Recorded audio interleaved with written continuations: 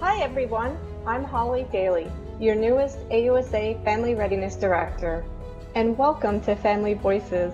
I am happy to host our guest today, Mrs. Patty Barron, who was appointed on January 20th as the Deputy Assistant Secretary of Defense for Military Community and Family Policy. Military Community and Family Policy establishes quality of life policies and programs which contributes to enhancing readiness for the total force. Patty also provided me with a warm handoff from her previous position as AUSA's Family Readiness Director. She is also a military spouse and mother, and to me, she is a great mentor and a wonderful friend. Welcome, Patty. We are so thrilled you could join us today. Hello, Holly. Hello. I miss my AUSA peeps so much. So I'm just thrilled to be able to talk to a wonderful friend and also to be connected with AUSA again. I'm always excited when we can get together and talk. So to get started, would you mind allowing our listeners to learn a little bit more about yourself? Absolutely. I am an immigrant from another country. I immigrated to the United States when I was 6 years old and grew up in California. So I am a California girl, although I don't know that the Beach Boys had me in mind when they had their song be number one. I didn't know you grew up in California. I did in Northern California in the Bay Area near San Francisco, which is a fantastic place to grow up.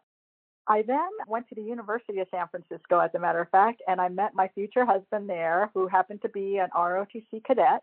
And Mike and I started dating probably our sophomore year and never looked back. We got married right after graduation and we headed off to Fort Benning, Georgia. Mike was commissioned in the infantry and I was an infantry wife. And back in the day, we used to say infantry wife. Now we say infantry spouse. We went through our military journey for 30 years, raised three wonderful kids in that time span. And as a professional, I actually had graduated with a Bachelor of Science of Nursing and eventually got a master's in community mental health. But like so many other military spouses, I basically am a jack of all trades and a master of none. I ended up with 7 different state licenses to be an RN at the different states that we lived in. And I never did quite make it to becoming a licensed professional counselor because of all of the requirements that each state has. And I was never in a state long enough to complete those requirements. So I ended up in the advocacy world, starting out with the National Military Family Association, probably about 15 years ago, and then went on to Sarah 3. And then one day I received a phone call from Sylvia Kidd, who had started the family programs at AUSA. And she said, I'm retiring and I'm wondering if you would be interested in applying for my job. I couldn't believe it. I absolutely applied and I got hired by then CEO and President General Gordon Sullivan. And that was about 9 years ago before I landed in this position. And I just had the best time at AUSA, absolutely the best time.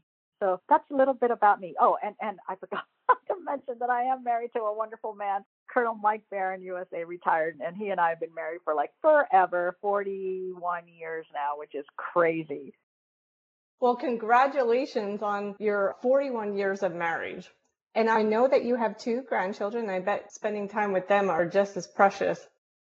Oh, absolutely. Thank you, Holly. My 2 little grandchildren, my 2 little princesses, Violet and Sophia, they're actually now stationed in Germany because my daughter, Megan, is a veteran. She served for 7 years and was commissioned out of the College of William and Mary. And now she's a military spouse like I was. Well, thank you to your whole family for serving and continuing to serve. So, Patty, we took our listeners on a little bit of a journey, how we led up to your position at AUSA and then moving forward. So if you don't mind, I'd like to stop at that point when you were at AUSA for your 9 years. And I wanted to ask you, what was your original vision at AUSA? Do you remember it? And how did you build upon that vision? That's a great question, Holly, because I think that first year that I was at AUSA was a blur. I had so much learning to do, trying to kind of figure out what my role was and really what AUSA needed from family programs. I followed in some huge footsteps. Sylvia Kidd was so well known, so well respected, and Sylvia just knew what she wanted to do and she did it. And I got there and thought, General Sullivan's words to me were, make this your own. And I thought, okay, those are great words, sir, but I'm not quite sure what that means to me yet. And that first year, I just did a lot of listening, an awful lot of learning.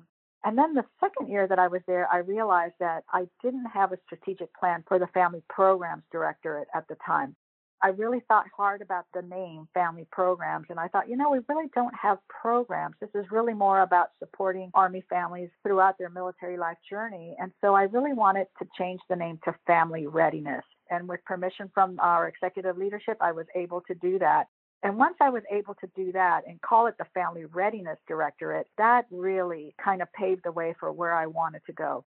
So one of the things that I did was I did create an internal strategic plan for the Family Readiness Directorate and kind of landed on 4 different pillars, if you will.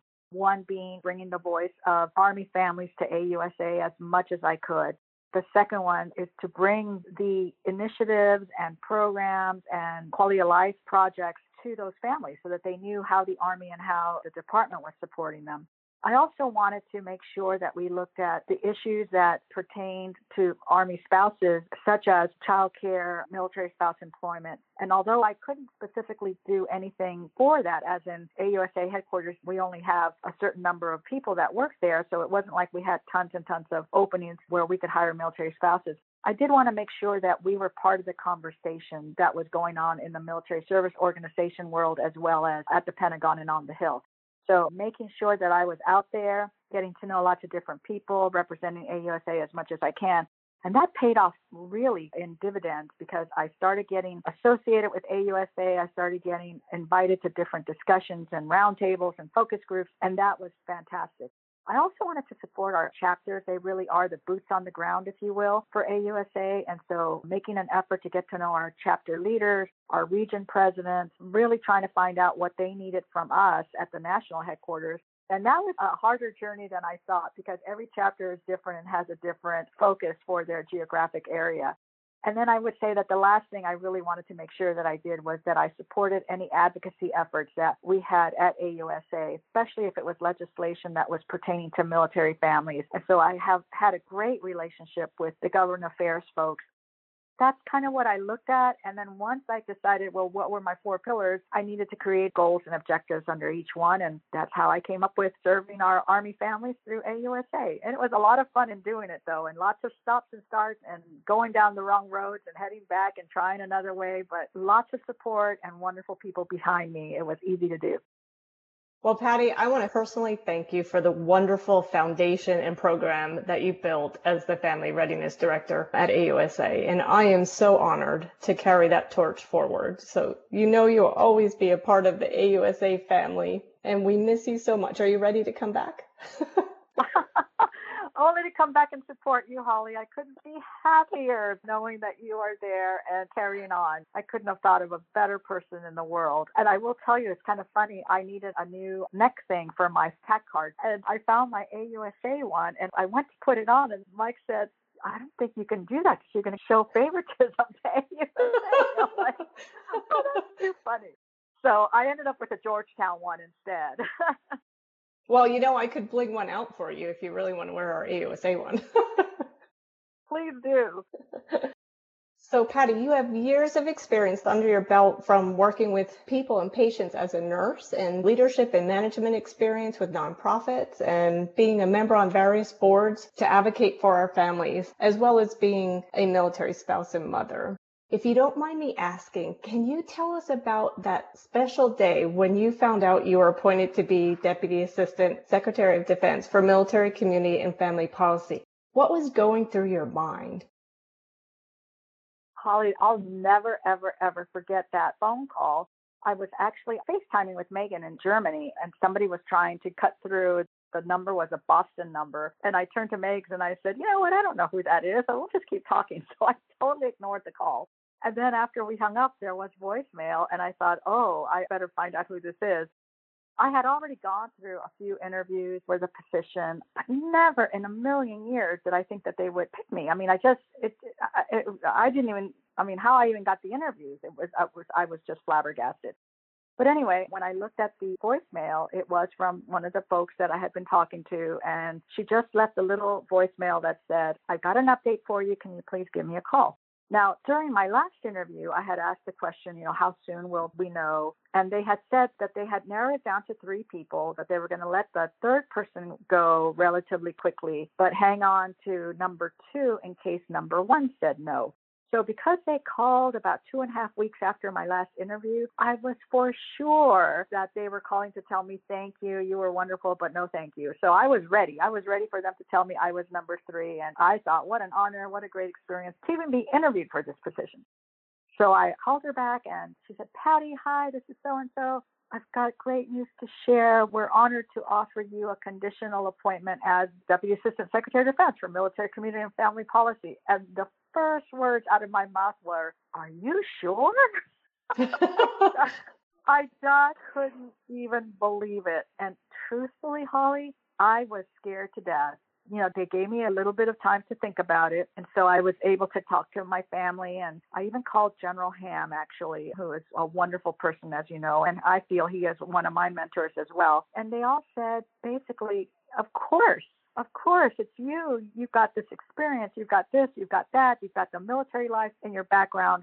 And I knew all those things to be true, but I think this is very typical of us military spouses, is that we always don't feel worthy of something or that we can do something, mainly because our career progression has been so zigzaggy. I've done everything in the world besides being a nurse and a counselor because I've had to.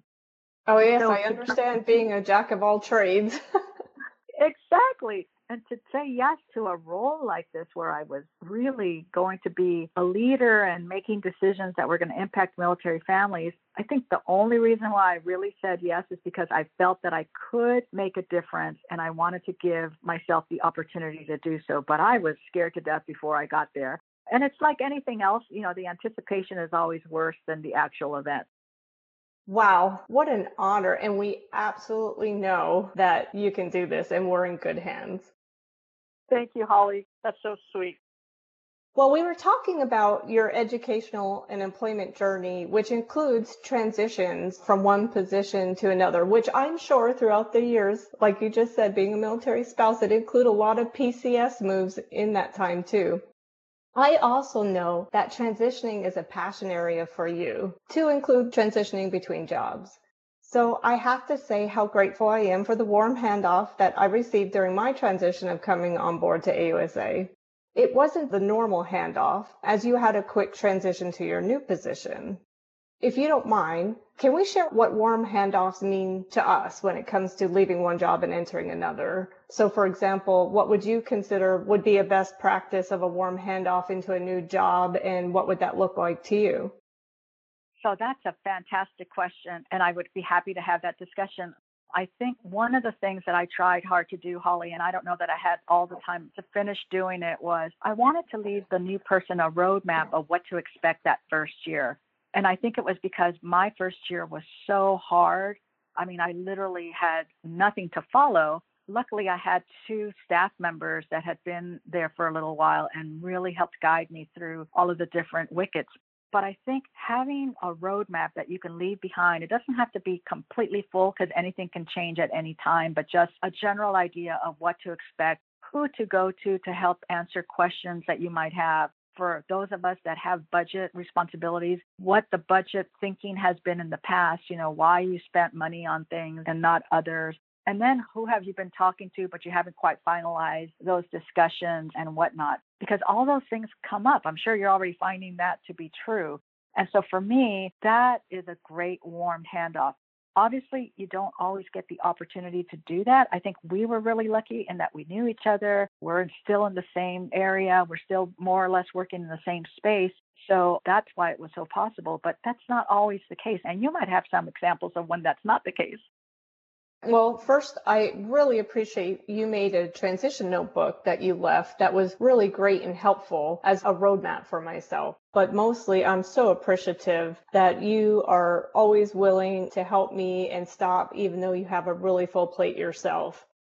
Talking about warm handoffs when you're going from one position to another, like many of us, sometimes you just hit the ground running and you don't have that perfect opportunity to start in an organization. So for like myself, if I'm interviewing for a job, I like to look at the organization and research it and pay attention to the culture that they have. And then once I'm hired, I like learning the overall structure of an organization and where do I fit into that structure and how can I help support success for the overall organization and help them accomplish their mission. And then from there, go around and do your in-person meet and greets internally in the organization and then externally.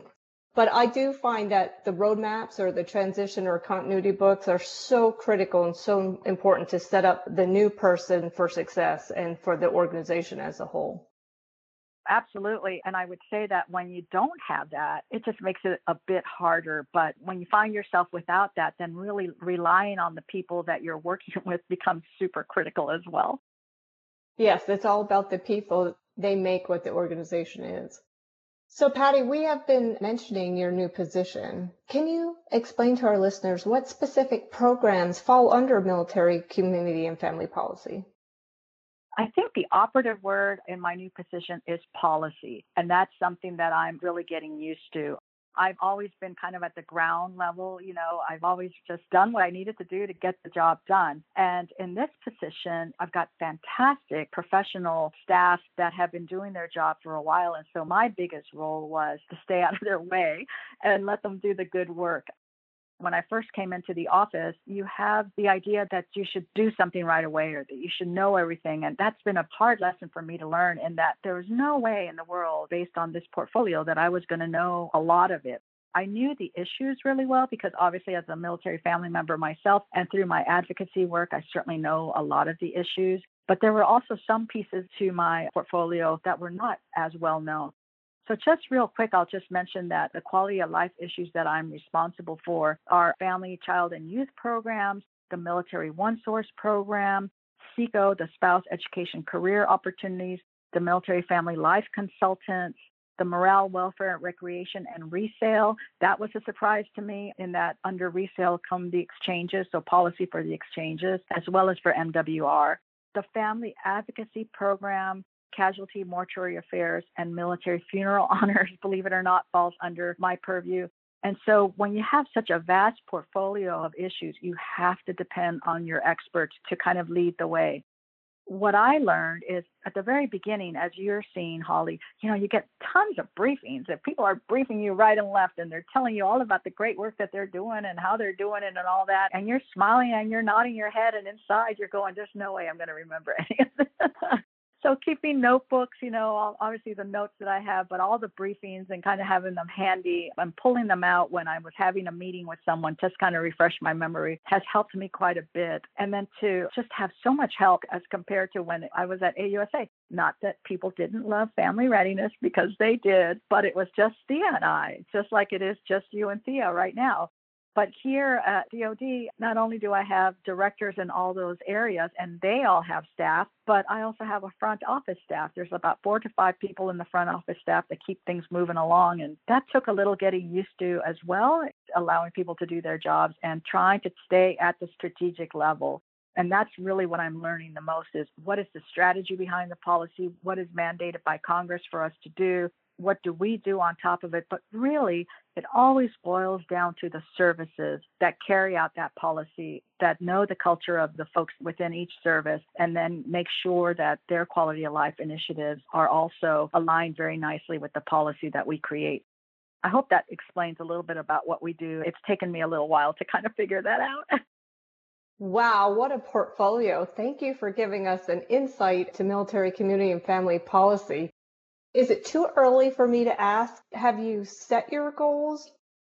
Yeah, it's not too early, because what I actually did was I set my strategic imperatives. And it took me about 2 months to figure out what they were. And then once I was able to do that, I shared it with the entire team. And they are, some of them are going to sound familiar, to bring the voice of military families to MCNFP. And there's a lot of different ways to do that. It's through collaborations and connections with the military service organizations such as AUSA. It's through discussions with spouses that I know and kind of keeping up to date on what's going on with them. It's through the surveys and research that comes out of the department, but it's also paying attention to the surveys and the outcomes of those surveys that are done by other MSOs and other folks in this space. It's by doing a lot of listening, but also by making sure that our communication efforts are reaching the right people with the right messaging. And all of that, it's so important because we have to be able to figure out a way that is what we're doing making an impact and the kind of impact that we want on our military families. So that's number one. Number two, I feel very strongly about diversity, equity, and inclusion. And by that, it's not just gender, it's not just race. It's about thinking about who our audience is, thinking about who our families are, thinking about even within our own team, how it's made up. Are we using language that is inclusive? Are graphics representative of the community at large? You know, I like to talk about the modern military family, which is very different than the family that I grew up with as a young spouse. You know, we've got same-sex families. We've got male spouses that are the stay-at-home while the female service member is out deploying and doing their military thing. We've got many blended families. You know, it just goes on and on. And so just making sure that we're thinking about all of the different types of populations and the way that we communicate and opportunities and equity and in all of the things that we do. So DEI, that's important. The third thing I would say, and it's one of my favorites, I stole this term from a friend of mine, and she would always say the art of the possible. And for me, really wanting to make sure that the folks that work with me understand that the art of the possible is something I value. Let's think outside the box. Let's try to get to yes. If we can't get to yes, then let me know and give me a good understanding of why it has to be no. Making sure that we're following good recent trends and best practices in the 21st century, not the 20th century. And so all of those things come into play. And then the last one is team building on all levels, team building within the MCNFP, team building within personnel and readiness. That's where we at MCNFP belong with the Undersecretary of Defense for Personnel and Readiness. And it's team building with our MSO leaders and with the civilian community. How do we do that? And now one last little caveat would be not to forget to see this through the lens of COVID-19, because we have done so many different things in the last year and a half. We talked about such a different warm handoff. Team building in a COVID environment is very different than team building when you're face to face with people. And so to kind of think about how COVID has impacted us, how it might have changed us, what the work environment will look like, what the family environment looks like, just on, and especially the impact that's had on our children and moving forward. So those are the strategic imperatives that I have set for myself and for the MCNFP, and then everything else just kind of aligns underneath it. Well, thank you, Patty, for explaining that importance and the importance of the connection and team building, because when we can all provide that open avenue to each other, we come together for the goodness of our service and family members to help them with enhancing their resiliency and readiness through uncertain times like we just seen over this past year. So, Patty, I always enjoy talking with you and can talk with you for hours, especially from one military spouse to another and one great friend to another. Before we go, do you have any last words for our listeners? Oh, Holly, I feel the same way. I love talking to you. Absolutely. And I can't wait for the day that we can have lunch together again. But I would say one thing, and I'm hoping that a lot of the listeners out there are military spouses themselves. And we know, you and I know how hard it can be to raise our family in this environment. I mean, we moved 18 times in 30 years. 4 of those moves, we kind of decided to move from house to house, but 14 of them were PCS moves. And that's hard. It's hard on raising kids. It's hard on your career. It's hard on a lot of different things, keeping relationships going. But I think the message that I want to give to our listeners is to say, never give up on your dreams. Never give up on your ambitions. There are going to be times when you're going to find yourself possibly a stay-at-home parent, wondering, gosh, I have a master's in such and such, and I'm not quite sure if I'm living up to my full potential. Well, in that period of time, you're doing a very important thing, which is taking care of your children. But always keep your eye on the prize. So when you volunteer, when you decide that maybe you want to take classes, think about what your passions are and stick with them, because my passion has always been supporting the military community, supporting my husband through his career, making sure my kids are doing okay, and then finding ways to give back. And I'm just so honored to have been able to do that through the many, many roles that I've played. some of them as innocent as being a tour guide at the United States Military Academy, all the way up to Deputy Assistant Secretary of Defense for Military, Community, and Family Policy. So don't ever let go of your dreams. They're out there. You can get to them. Sometimes it just takes a window that's open if the door has been closed. What a wonderful message. Thank you, Patty. So our time has come to close this edition of Family Voices podcast.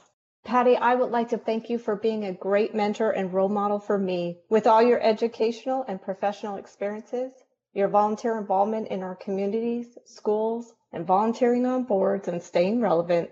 I know we are in good hands. All of us here at the Association of the United States Army want to sincerely thank you, Patty, for joining us and for sharing with us your knowledge, experiences, and insights about your military life journey, especially about your spouse employment journey that led you to be the Deputy Assistant Secretary of Defense for Military, Community, and Family Policy. Please know we are so very proud of you and happy for you. We are cheering you on, and we are so grateful that you are continuing to take care of our families, your passion, and we know firsthand how much you love our military families. To our listeners, if you would like to learn more about military, community, and family policy, you can go to the Military OneSource website at www.militaryonesource.mil. We hope you enjoyed today's episode as much as we have, and we welcome your feedback and recommendations for future subjects. Thank you and have a great day. To all our listeners, thanks for joining us. Be sure to subscribe to the Army Matters podcast on iTunes and everywhere podcasts are found. The Army Matters podcast series is brought to you by the Association of the United States Army, the U.S. Army's professional association, member-supported, Army-connected. Visit us at ausa.org for more information or to become a member. Your membership helps AUSA continue to carry out its mission to educate, inform, and connect with the total Army, our industry partners, and our supporters of a strong national defense. For questions or to provide topic recommendations, email us at podcast@ausa.org. Have a great Army Day. Hua.